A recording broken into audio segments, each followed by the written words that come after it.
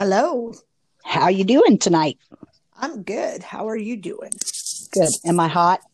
A little bit. Am I That's right. low or am I don't know what I am. I'm my volume. Let me look up mine here. I wonder if it's because my speaker's kind of close to my mouth. Might be. Might be. Is that better? Yep. Okay, good. Yes, ma'am. Well, did you have a busy day today? It was kind of busy. It wasn't too bad. It was pretty dead for a Monday for the most part. So that was good. How was your Monday? Super busy, but it was good. Because it kept me from being too sleepy, after time changed, especially the spring one. It always really exhaustion level or something. I don't know exactly what it is, but the spring one where you lose an hour just seems like every year I just feel like on Monday through Thursday, the week after, I'm just dragging. But today actually was so busy and I had so much going that I didn't feel too tired. There was a couple times it hit me where I was like, oh, I need a nap. And then when you said it was National Nap Day earlier when we were talking, I was like, man, I'm missing it. Right. That's probably why I was so tired today too. I was like, why am I so tired today? But I forgot there was a time change. Yes. Man, who had the bright idea to mess with daylight savings time anyways? I don't do something to them if they're still alive. Like a prank because on something. who wants dark days in the winter? Right. And then to go through a time change in March. Seriously, that is true. When it's still cold and rainy outside. For sure. I'm with you there. For sure. For sure. So, Sarah, I hate to tell you this, but you're cutting in and out. So are you in a good Wi-Fi area? Switch over. Sometimes I don't know why, but a lot of wind. Okay. And when the wind blows, we live up on a hill, and sometimes it causes our Wi-Fi to cut in and out. So I'm going to switch over to my data and see if that'll. Okay, because it gets that thing where it makes you sound like you're a robot.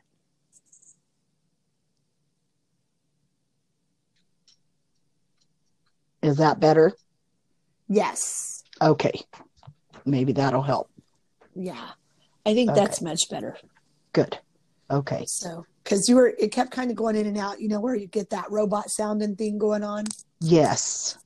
And so, if it does it again, let me know. I'll move from the spot I'm in. I'm at my desk actually, but I can move into the kitchen because sometimes I get better reception in there. So, okay.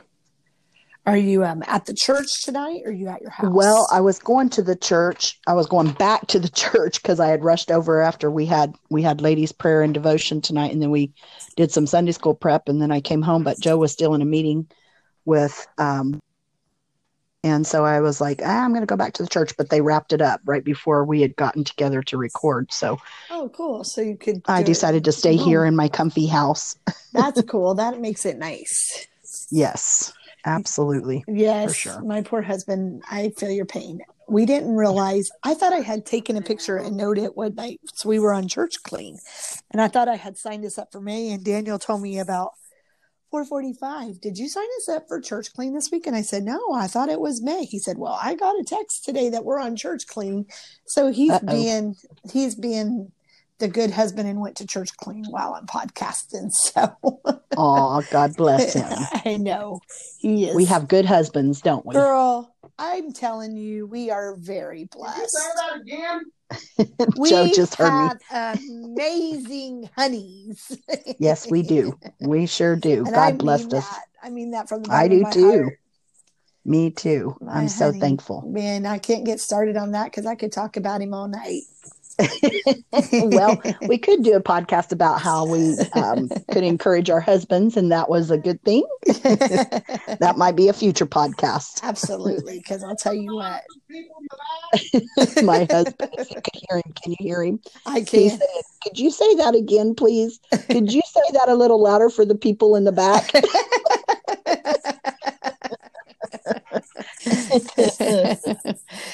Tell you what, when you have a good one, you don't take him for granted, because I'll tell That's you. exactly right.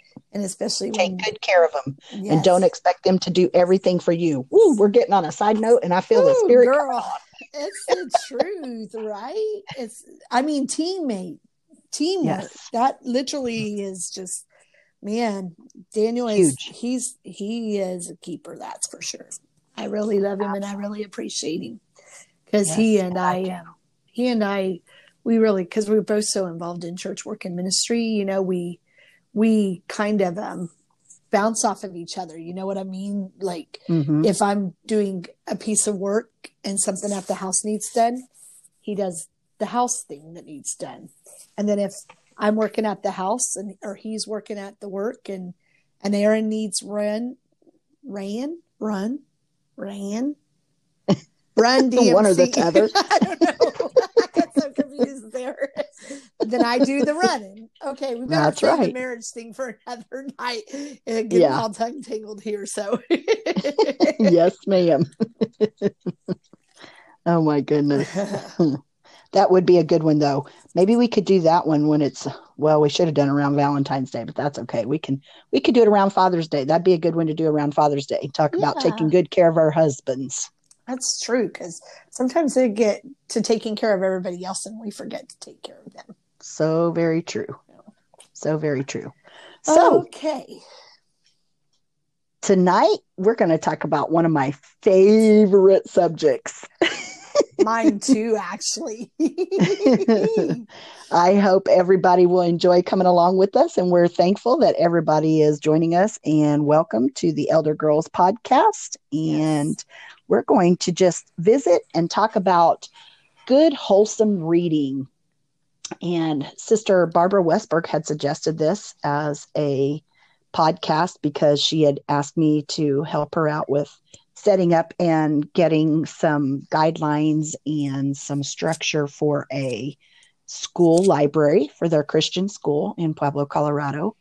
And so I put together just some things that I had kind of gathered here and there over the years, Anna, and typed it all up for her and sent it to her. And she said, Sarah, we need to get this out to all the Christian schools, and we also need to do a podcast on good reads and just some reading, wholesome reading. So I thought that'd be something fun. I love to read, and I know you love to read, and you're a fabulous reader. You're even quicker than me. And Antonia, of course, has got it naturally. So I think that's something and I think we got it naturally because Mama's always loved to read, and Mama has pretty much educated herself through reading a lot. And so I just love books. I do too, to girl. be quite honest, I love books. I love the Bible too. And I love books. Good, clean, wholesome books. I am with you 100%. Can I quit my job and read? Oh, man, don't you wish you could get one of those jobs where you did read and you had to evaluate books, I think is what they call it. I need and to then do like what they call them, articles or surveys or something on them where you actually tell if it's a good read or not. You could always become an influencer on Instagram with books. So oh man, that might seems be to be the going for theme. Retirement. Yes. Some retirement thoughts. If anybody wants to hear what I have to say at retirement. Right. I love to read. So I think this is going to be a fun conversation. Yes. Well, if you don't mind, Anna, I'll just kind of start off with what I gave to Sister Westberg.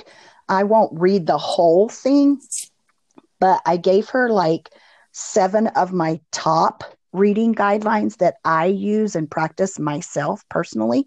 And I'll just mention them one at a time, and then maybe we can kind of discuss it. If we run out of time, we can pick it up another day or finish it out or whatever. And then If at the end of the podcast, I can send you a copy of this, and then we can post a link to it or whatever if people would like to get it, or you can tell a little bit about what we've been talking about with starting our blog. Sounds good. And we'll go from there. Sounds good. Let's do it. Okay. So my number one guideline that I gave is the content clean? Is it full of wholesome language and moral or Christian principles?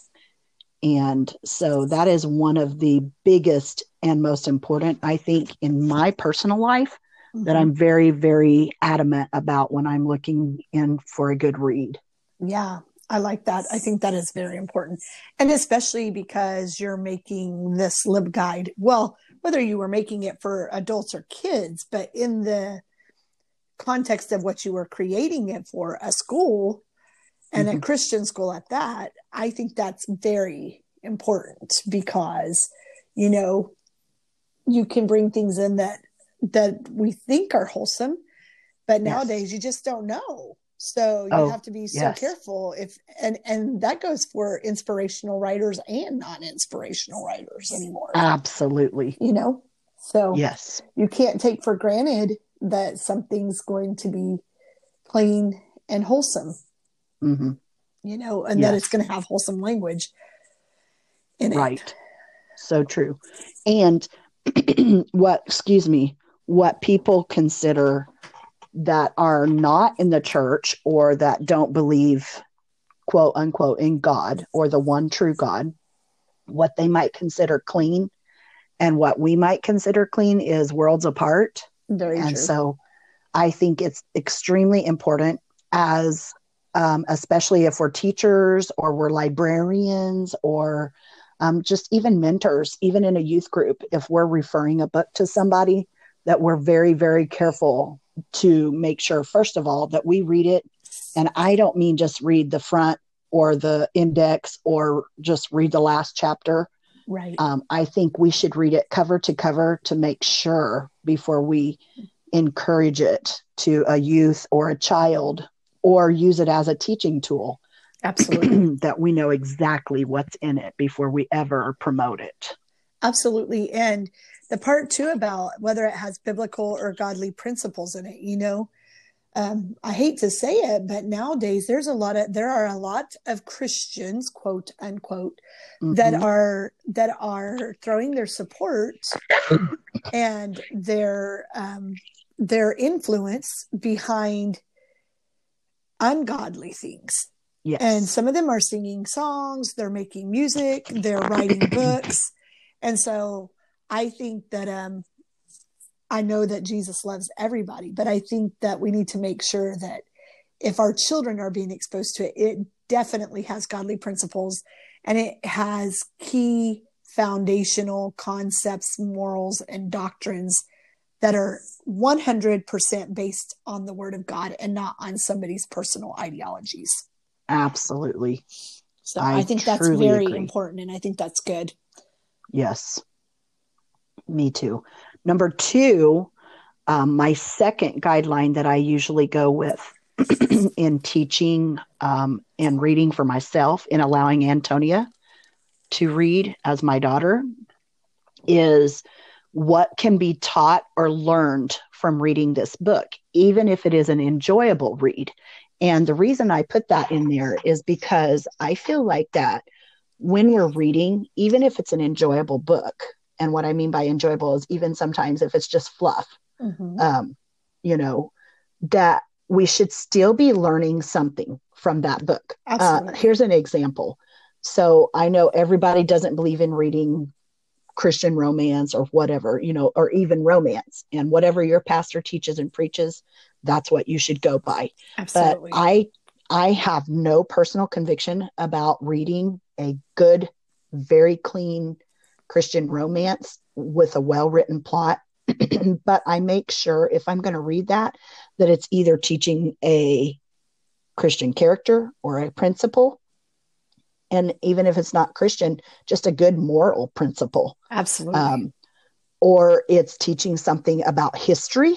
For instance, I just read a romance written by a Christian author that was teaching about the era of the orphan train children and how that the orphan train was just used for more than just sending children to homes. And it was amazing. It had such good historical points in it. And I thoroughly enjoyed it because, you know, you hear about the orphan train, although nowadays, who knows with the secular schools, what's being taught as history, because obviously the real history of America is not being taught. You can see how that our country's going. But so I do make sure that even if it's just an enjoyable book, I'm learning something, or I'm going to have a good character, principle, moral lesson that I can use to teach, even if it's silly and crazy and off the wall for littles. Yes. I love reading those kinds of books to the littles, but absolutely. I want to make sure there's something they can learn in that book. Yes. And a good author, I think, puts a moral in things, you know, and I know Dr. Seuss is super controversial right now, of course, for some of the dumbest reasons ever. Well, maybe I shouldn't say that. That might be offensive to somebody. I apologize if you find that offensive, but I just don't want to get into a bunch of political stuff, but, he taught things through what he was writing. Now, his ideologies were not always necessarily maybe something that every single person agreed with. Obviously, we can tell now with the cancel culture thing going on. But so he wrote the book, and I cannot remember what it was about. I remember what it was about, but I can't remember the title of it. That was talking about, you know, taking care of the earth. Truffula, the truffula trees. The truffula trees. So yes, was that the title of the book? I believe so. I know it had the truffula trees in it, but I couldn't remember what the title was. Maybe not. I think it was, the title wasn't that. You're right. It was just, it had the truffula trees in it. Right. But there was a moral in it of taking care of the earth. And so even in his silliness, he put a moral in the book. And, or he put a principle in the book, I guess you could say. And so I think that a good author, even though there might be silliness in the book, there's still a moral to the story typically. Right. So I think that's very good that whoever's guiding the children to read, a librarian, a teacher, a parent, or whatever, that's something good to instill, because reading is education. So if we don't guide them on what to look for to take away from the book, then, you know, who knows what they'll take away from it. So isn't that the truth? And, you know, personally, I don't have a conviction against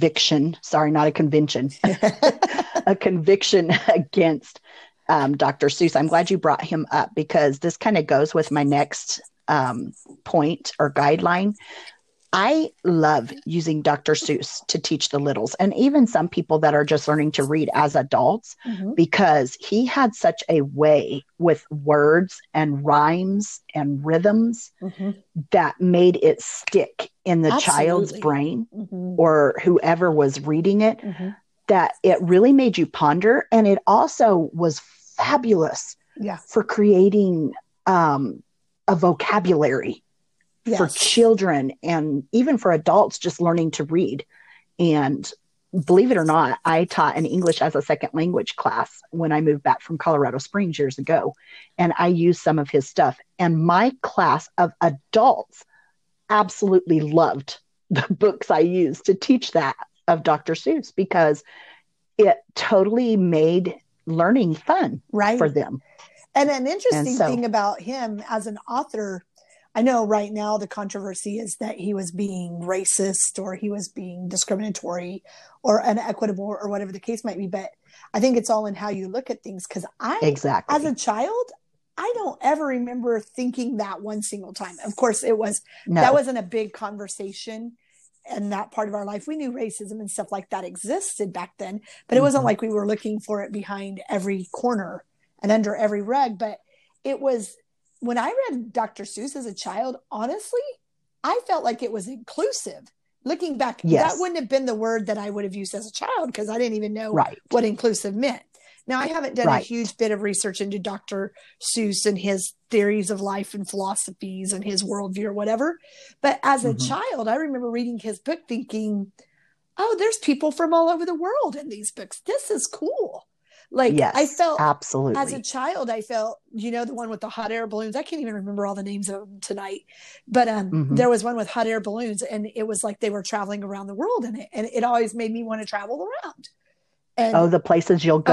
I loved that one. And yes. I thought, man, you can travel the world. This is very cool. Yes. And I loved the one about, and it wasn't even really a Dr. Seuss book. It was part of the Dr. Seuss library. It was about the fish. And like I said, I'm terrible. I cannot remember the title of it, but it was about the fish that outgrew the fishbowl. So they put him in the bathtub. Yes. And he outgrew the bathtub.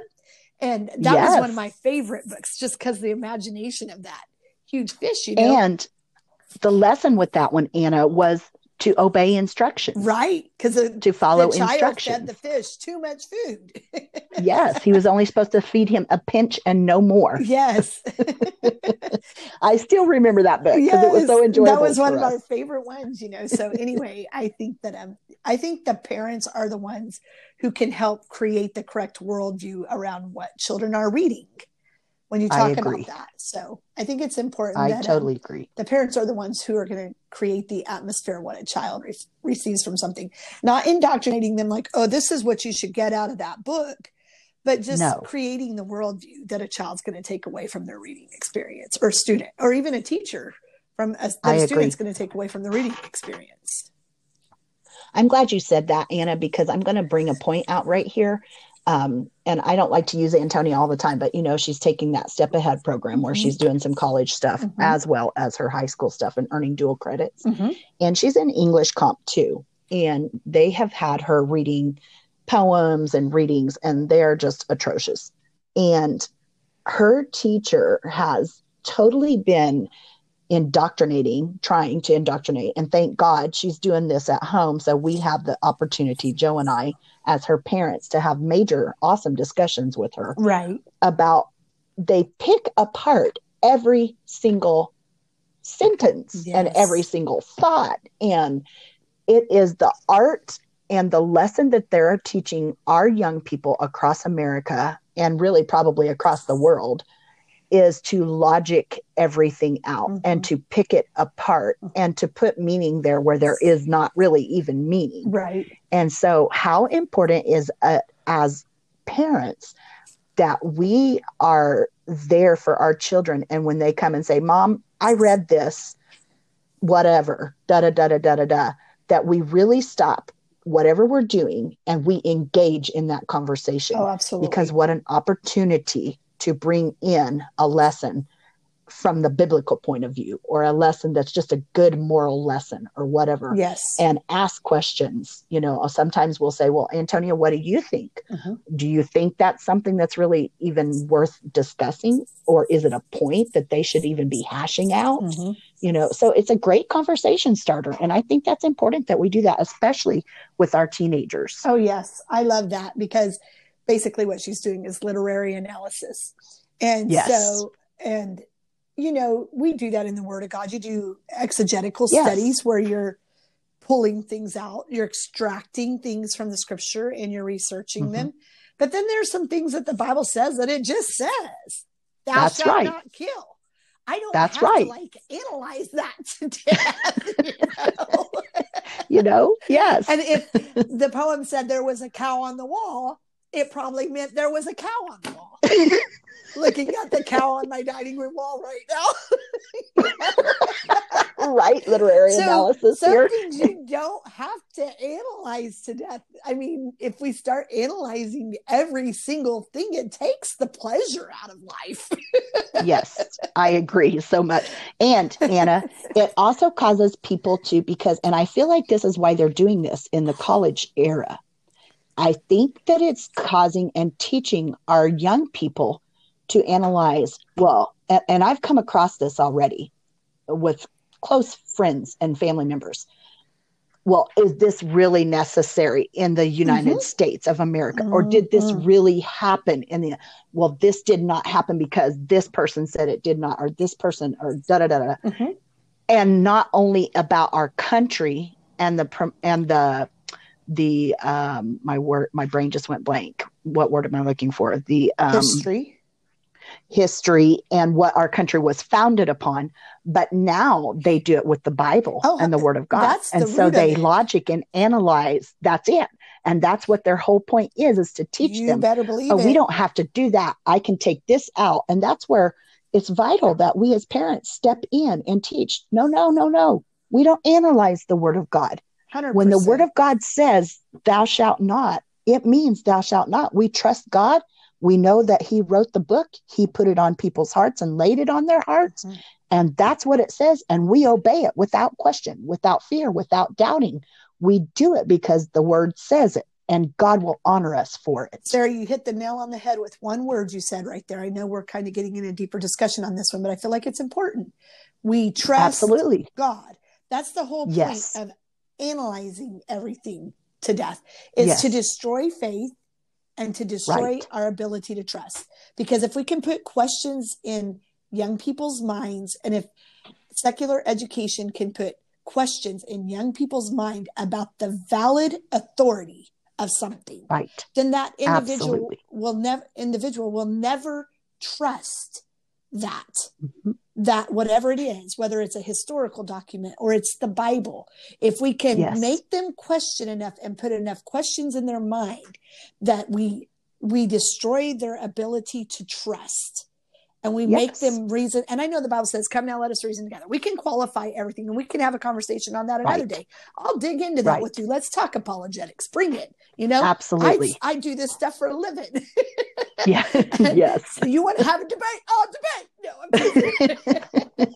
And I'll send them to you to debate, because I hate to debate. But I do know one thing. I love God and I love His Word, and I trust Him.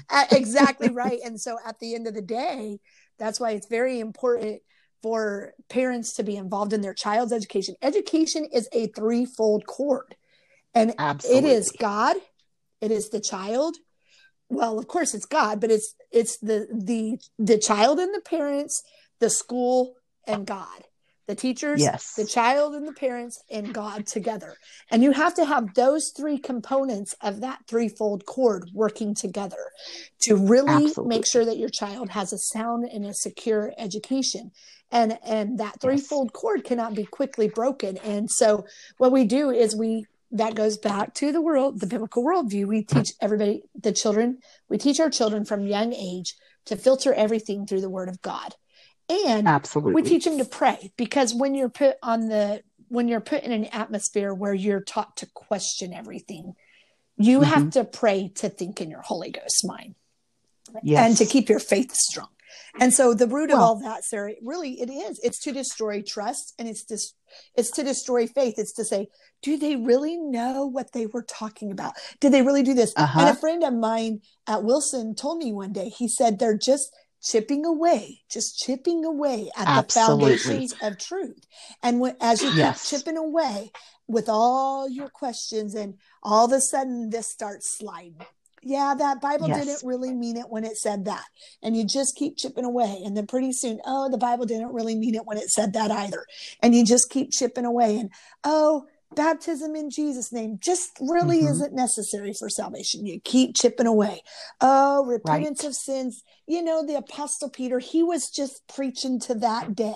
So you see that it's a slippery slide. So it's important to get that in the right perspective. And like you said, for parents and teachers and librarians, Christian school librarians, to really be involved in helping children navigate those, and students navigate those waters.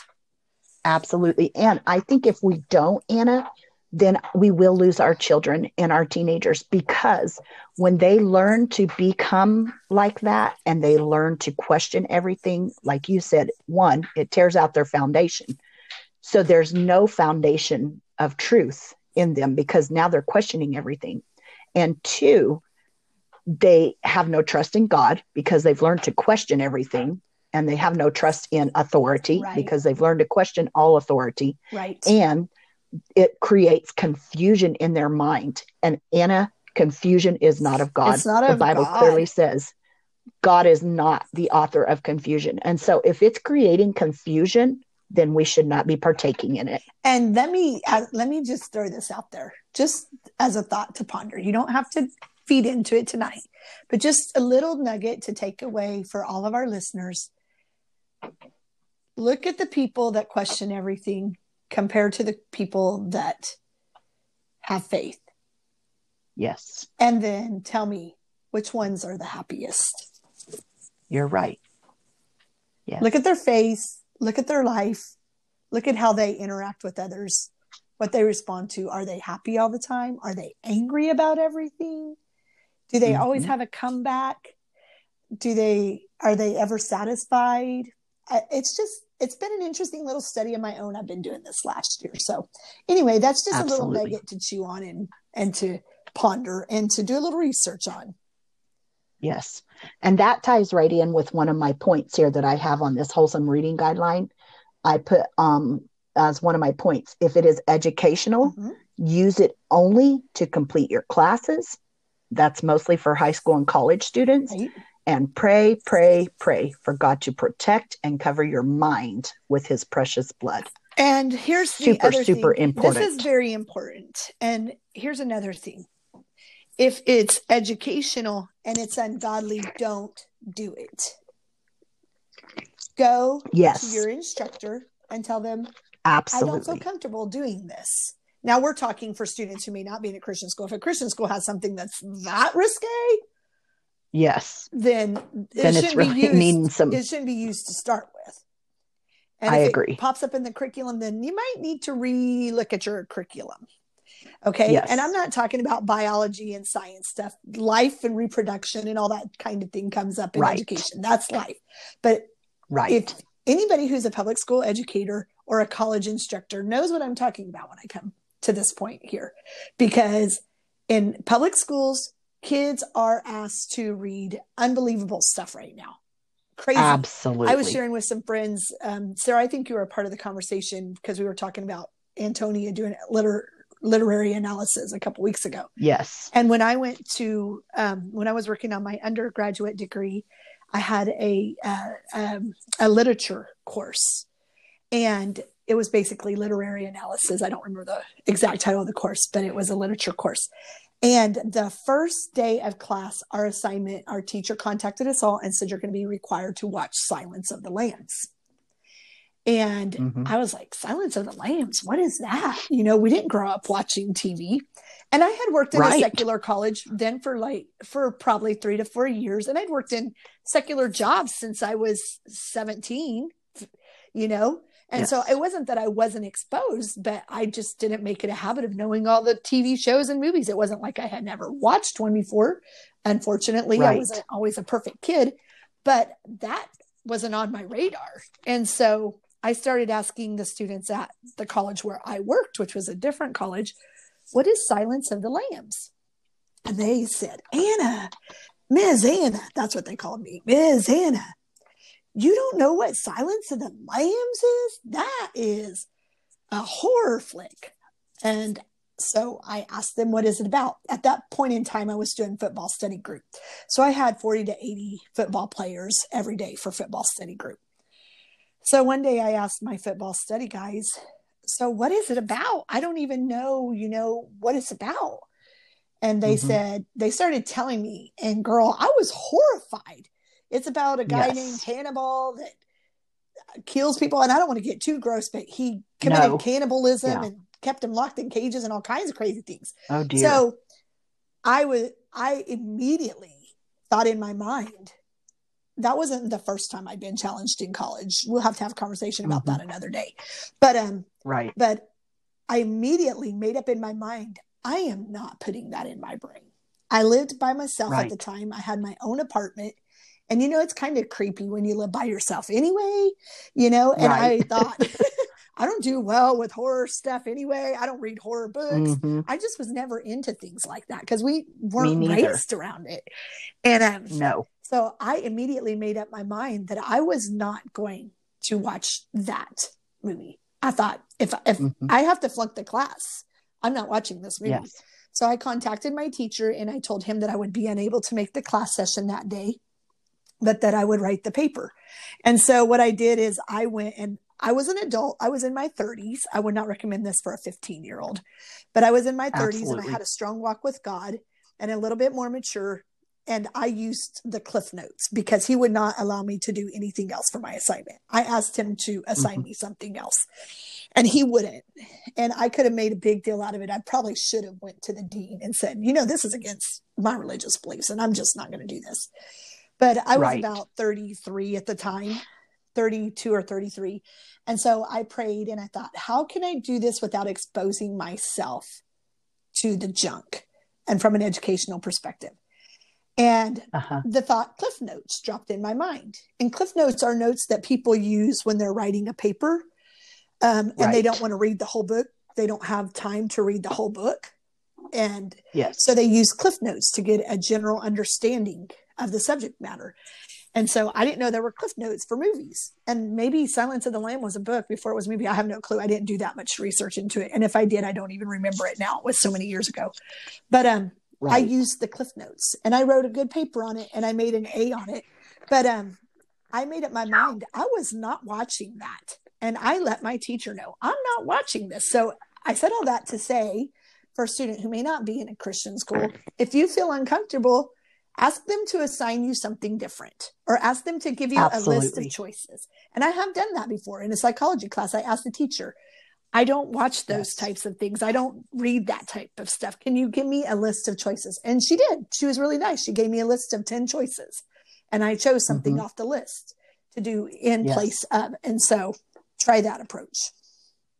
I agree. And I think that ties right in with another one of my guidelines that I had typed up was, am I staying balanced? Yeah. I think it's huge that we stay balanced in our reading. And I put on here as a side note, am I reading all fluff? Or am I just reading all spiritual? Or am I reading all self-help or all educational? Or am I staying well-rounded? Because I think we need to be well-rounded, even as apostolics. I don't think that everything has to be so spiritual that we're no earthly good. Absolutely. And I also don't think that everything should be so carnal that we're no spiritual good. I agree. That's excellent. I think that's great. Even in our teaching. Absolutely. 100%. So I totally agree with that. Another one I had on here is it age appropriate? Does it target the audience that I will be reading to as a teacher or an instructor or allowing to read, such as our children, our teenagers, even our students? It should be age appropriate always. I think that now, and here's where I think you have to be balanced. Some kids like I'm an adult. I'll be 50 years old in September, Anna. And I love sitting down and reading a good Dr. Seuss. Oh, me too. To be honest, I like to read it out loud because it's just a good down thing for my brain. It's something I don't have to overthink. It's something I don't have to be super engaged in, but it's fun. It's silly. And I love to read it to kids. Kids love it because it's off the wall. It's out of the box. It's totally out there. The pictures are cute and funny and crazy. And it's a wonderful way to teach kids and talk about certain things. Yes.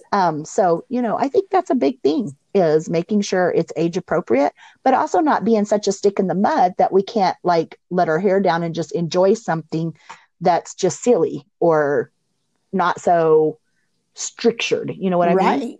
Absolutely. Age appropriate is vital too, especially if you're a librarian or a teacher, because if you want to keep the attention of your audience, then the best way to lose the attention of your audience is to try to read to them something that's way over their head. For example, I would not read to a class of 5-year-olds a Search for Truth Bible study. That is just ridiculous. Remember, we had somebody that did that. And they had the best intentions at heart, and they were so pure, and they were so well-intending.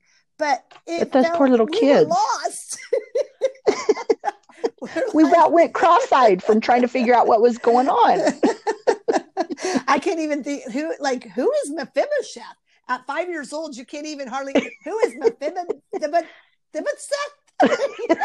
Right? To say the word properly. Not that children are dumb; they're smarter every day, especially nowadays with all the things available to them. But absolutely. But seriously, I mean, think about that. If you want to be a good teacher and you're homeschooling your kids, and or you want to make a fun family night, and you're reading, you're reading, oh goodness, I don't know, the Strong's Concordance to your family of 10, 11, and 12-year-olds, they're probably not going to enjoy themselves very much. Right. Oh, my word. Oh, that's so huge to me. I think you have to be, age appropriate. Absolutely. Except when you're an adult. Then you can read all the kids' books you want. Right. Mindless. Especially if you need a good stress reliever. A way to disengage. Yes. I have 2 last points that I put in here, and they're pretty intense. I'm going to read the one first because I think it's probably the most important point of all. The most important guideline is, would Jesus read this book out loud to children, teenagers, or adults, or sitting right here beside me? Would he read this book while I'm reading it? I think that's huge. Yes, that is so good, Sarah. And that's so important. Yeah, because, I think that's where that scripture comes in. I will set no wicked thing before mine eye. I think, is it evil or wicked? I think. I'm not sure. It says, yes, Psalms 101:3. I will set no wicked thing before mine eyes. I think that's massive. And so long we were taught, and preached, everybody preached that was just TV. But I think that has to do with what we read, whether it's books, magazines, articles, even news stuff. Oh, Anna, absolutely. Because there's so much wicked stuff right now that it can cause you to go into major depression, oppression. It can cause you to be angry. It can put hate and bitterness in your heart. So true. So I think it's huge that we are very, very careful. And then also that referred me to Psalms 141:4 that says, incline not my heart to any evil thing, to practice wicked works with men that work iniquity, and let me not eat of their dainties. And what are we doing when we read? We're ingesting. We're eating. So true. What we're reading. And you have to remember that old saying, trash in is trash out. So if that's what we're filling our lives with, and think about this, parents and teachers and librarians, in the context of technology in general nowadays, because all of our kids have access to phones, iPads, laptops, whatever. And in school, a lot of them are online for their work. And hopefully if they're online and they're doing something such as Ignitia or whatever the case is, there are filters on whatever they're working on so that they can't just randomly research stuff and get into stuff. Hopefully schools and homeschooling parents are being cognizant of that and protective in those areas. We are going to hope they are and act as though they are. But think about the things that a child could see in a moment's notice on a phone, scrolling through Instagram. It's dangerous. It's hugely dangerous. On the popular page, you pop on the popular page, and man, you're taking your own innocence in your hands. Let alone a little child playing on their parents' phone or their parents' device and getting into something on Instagram or Facebook.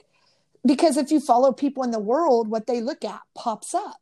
And so it's just there. And so innocence can be lost in a moment. So trash in is trash out. You just have to think about that. Absolutely. Yes. And that's even, girl, just going, it disgusts me if I go into the app store to look up something to get an app, with my Android phone. And I'm sure it's the same way with Apple. It disgusts me what pops up.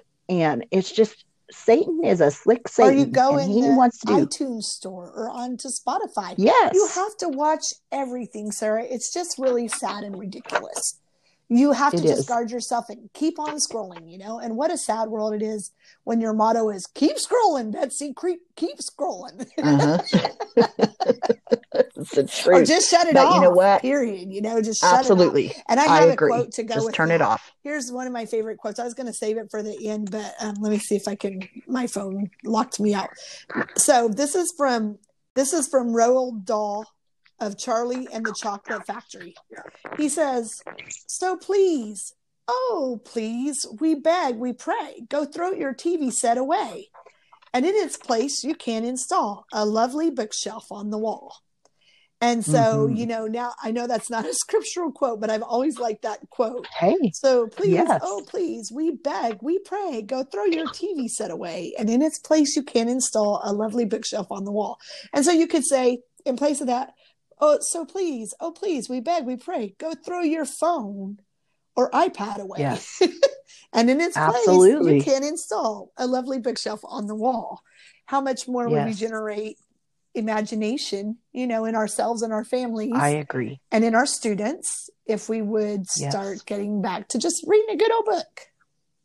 That's so true, Anna. And since you said that, I remember just a quick story years ago when Kyle was really little. And I think he had gone to either preschool, or I don't know exactly if it was preschool or kindergarten or maybe even first grade, and before Marcia and Greg began to homeschool. And I think it was Marcia that told me that one of his teachers came to her in one of the parent-teacher conferences or something and said, Kyle has one of the best imaginations of any child I have ever taught. Does he not watch TV? Do you not watch TV? Or why does he have such a good imagination? And Marcia told her, we don't have a TV. We don't watch TV. He reads. We read books to him. We show him books and we show pictures and we talk about them. And his imagination grows from that. And that teacher said, well, whatever you're doing, just keep doing it. Yes. And so I think that is huge. That's super important. Yes, I agree. That is so good. One last point that I have here, and this is something very adamant in my heart, and I know we're down to the wire now, but I think it needs to be discussed, is one of my most important points here is, does it deal with a, quote, spirit, unquote, world? If it teaches any principle about humans or children working in a spirit world, is it coming from a biblical perspective or a demonic perspective? And then I put in parentheses, I will not even touch a book if it is in a new age, Zen, fantasy fiction, or mythology genre area of a bookstore, because I don't even want to take a chance. I think that's good, Sarah. That reminds me, being an avid reader growing up, I ran across a book probably when I was 12 or 13 on Dorothy and the Wizard of Oz. So some people are going to probably say, Anna, come on, you got to be kidding me. But I ran into a book about Dorothy and the Wizard of Oz, and it was a part of a series. And the first book was very innocent. It was the story of Dorothy and the Wizard of Oz. It was the story of the brave-hearted lion, and not the brave-hearted lion, the Tin Man who wanted a heart, and the lion who wanted courage, right? If I remember right. And their journey. And of course there was a witch in it, a wicked witch and a good witch in it, because that's the story of Dorothy and the Wizard of Oz. It just is what it is. And so I read that book, and I didn't feel bad about reading that book because we'd heard it. And, we had a good balance in our home of worldview, that if we had any questions, we could ask mom and dad, and they would help us navigate those waters. So I found out it was a series, and I was an avid reader. And so I got the second book in the series. And the second book was about the good witch. And so that book was okay, but there was getting to be some kind of supernatural, creepy things taking place in it. And then the third book was about the bad witch. And that book, at 13 years old, something inside of me just wasn't feeling comfortable with that book. And I was only probably 13 years old, legitimately, at the time. And about halfway through the book, I remember going to mom and saying, I can't read this, Mom. This is creeping me out, because, I had seen demons cast out of people. Absolutely. By that time, we'd had a couple people in our church that had experiences with demonic activity, and I'd seen it live and in action. Those were back in the days, and it is a real when thing. Demons didn't come to church dressed in suits looking all pretty. They came and they were evil, And I Yes. I could tell you some stories. I saw the doors to the sanctuary swing open one night as spirits left, and there was not a single person standing anywhere near those doors. Right. Amen. I was about 9 or 10 years old. And so when I was reading that book, I thought, they're writing about this like it's fiction, but this is not fiction. This is legit. And as I began reading the book, I thought, I can't open myself up to that, even as a young person. And so I think it's very important, even more so nowadays. A lot of people have different philosophies. Some people say, oh, it's just imagination. Well, I think that, like you said earlier, too, I don't remember which one of your points this was, but if at any point in time your spirit feels checked, I think you should listen to your spirit that feels checked before you listen to anybody telling you it's just imagination. It's just a book. Absolutely. Because the Holy Ghost won't lead you wrong. And so that's if right. the Holy Ghost puts a check mark in your spirit and says, not really sure about that, then, it's probably best to err on the side of caution. Why destroy innocence that doesn't need to be destroyed? And why open somebody up to something that you might think, oh, it's innocent for me, but what if it's not so innocent for them? And so that's kind of my take on that.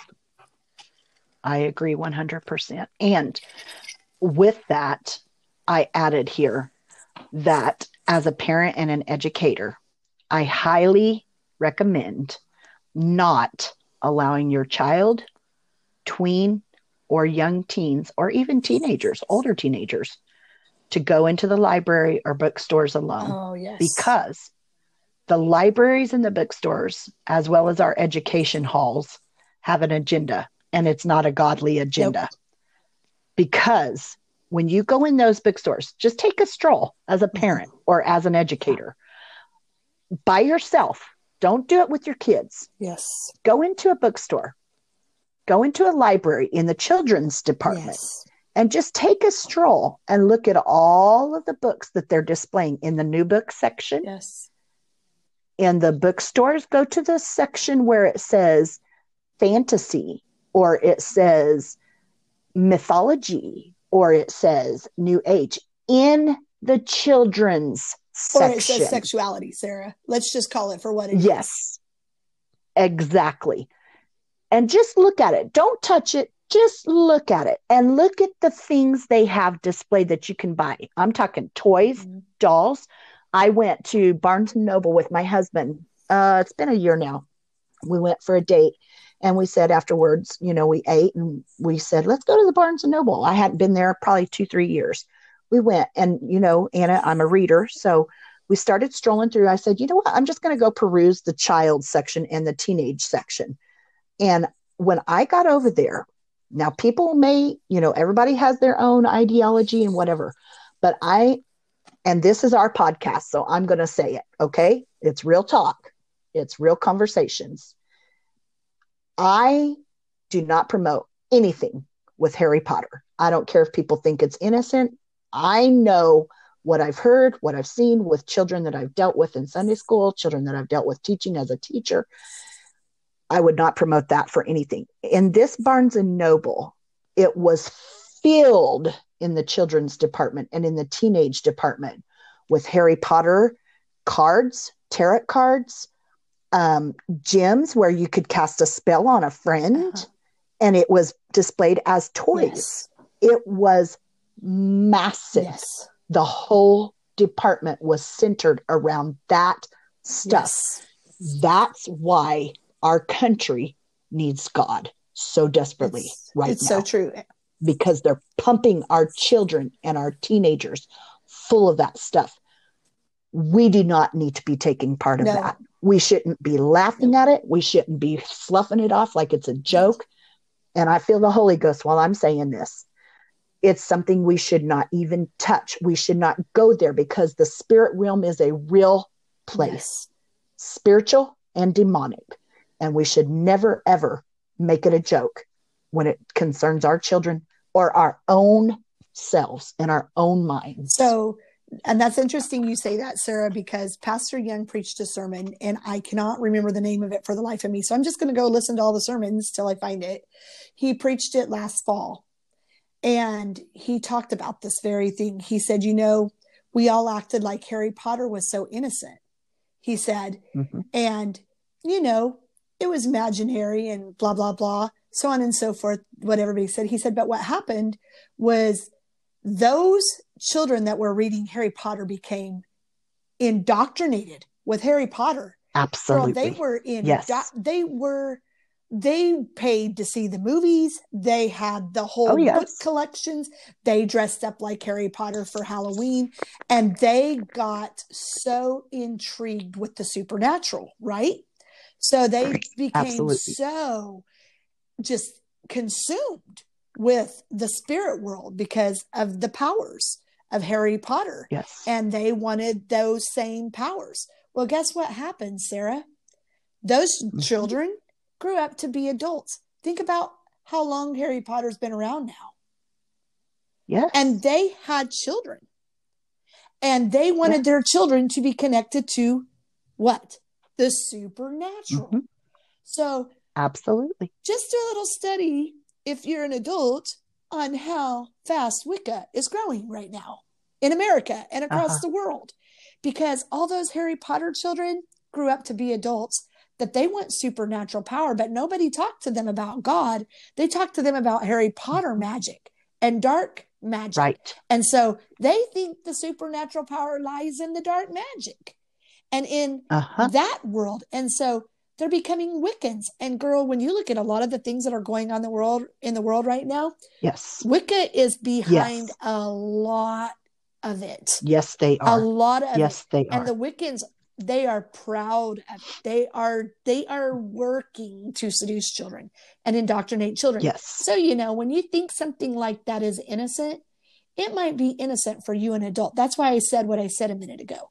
An adult may be able to handle it. But remember, you're indoctrinating your 10-year-old child with that stuff. And why even take the chance? Why even take the chance? You know, why not indoctrinate them with books about Jesus and stories about Jesus and authors about Jesus? And if there's not enough authors out there, come on, apostolics, let's start writing. And I'm preaching to the choir now, but we need apostolic writers, and it doesn't have to be boring because you're an apostolic. Right. I agree 100%. And I think that takes me right back, Anna, to that scripture, Psalms 141:4. Incline not my heart to any evil thing, to practice wicked works with men that work iniquity, and let me not eat of their dainties. I think that's good. I think that says it quite sufficiently. Well, I've enjoyed visiting with you tonight. There is attached to this that we just went through all these guidelines that I made for Sister Westberg for the Christian school there. And of course, you know, I'm not professional. I don't have a degree. I do have a degree. I have an associate's degree, and I have almost my bachelor's degree. You don't have to qualify any of that. What you made was important. So you don't have to qualify any of that. You've been teaching for many, many years, and your fruit speaks for itself. Now, some of our readers and listeners may not know about your fruit, but Sarah has taught in the public school. She's taught in the church school. She actually has been licensed to run a preschool in the state of Kansas. So when she's talking on here, she knows what she's talking about. So she doesn't have to qualify herself. I'll just tell you for her. Attached to this, I have like different sources to find good, clean books. I have book recommendations, and I also included some that are written by some apostolic authors, and I have it all organized by ages, like 5 to 7, ages 8 to 11. I know that's probably not like the actual ages, but some can be, you know, they can cross over to different age groups. And I can send you this if you want to attach the link where they can download it and print it. I'll be happy to do that. And then anything that has an asterisk or a star beside it is actual apostolic authors.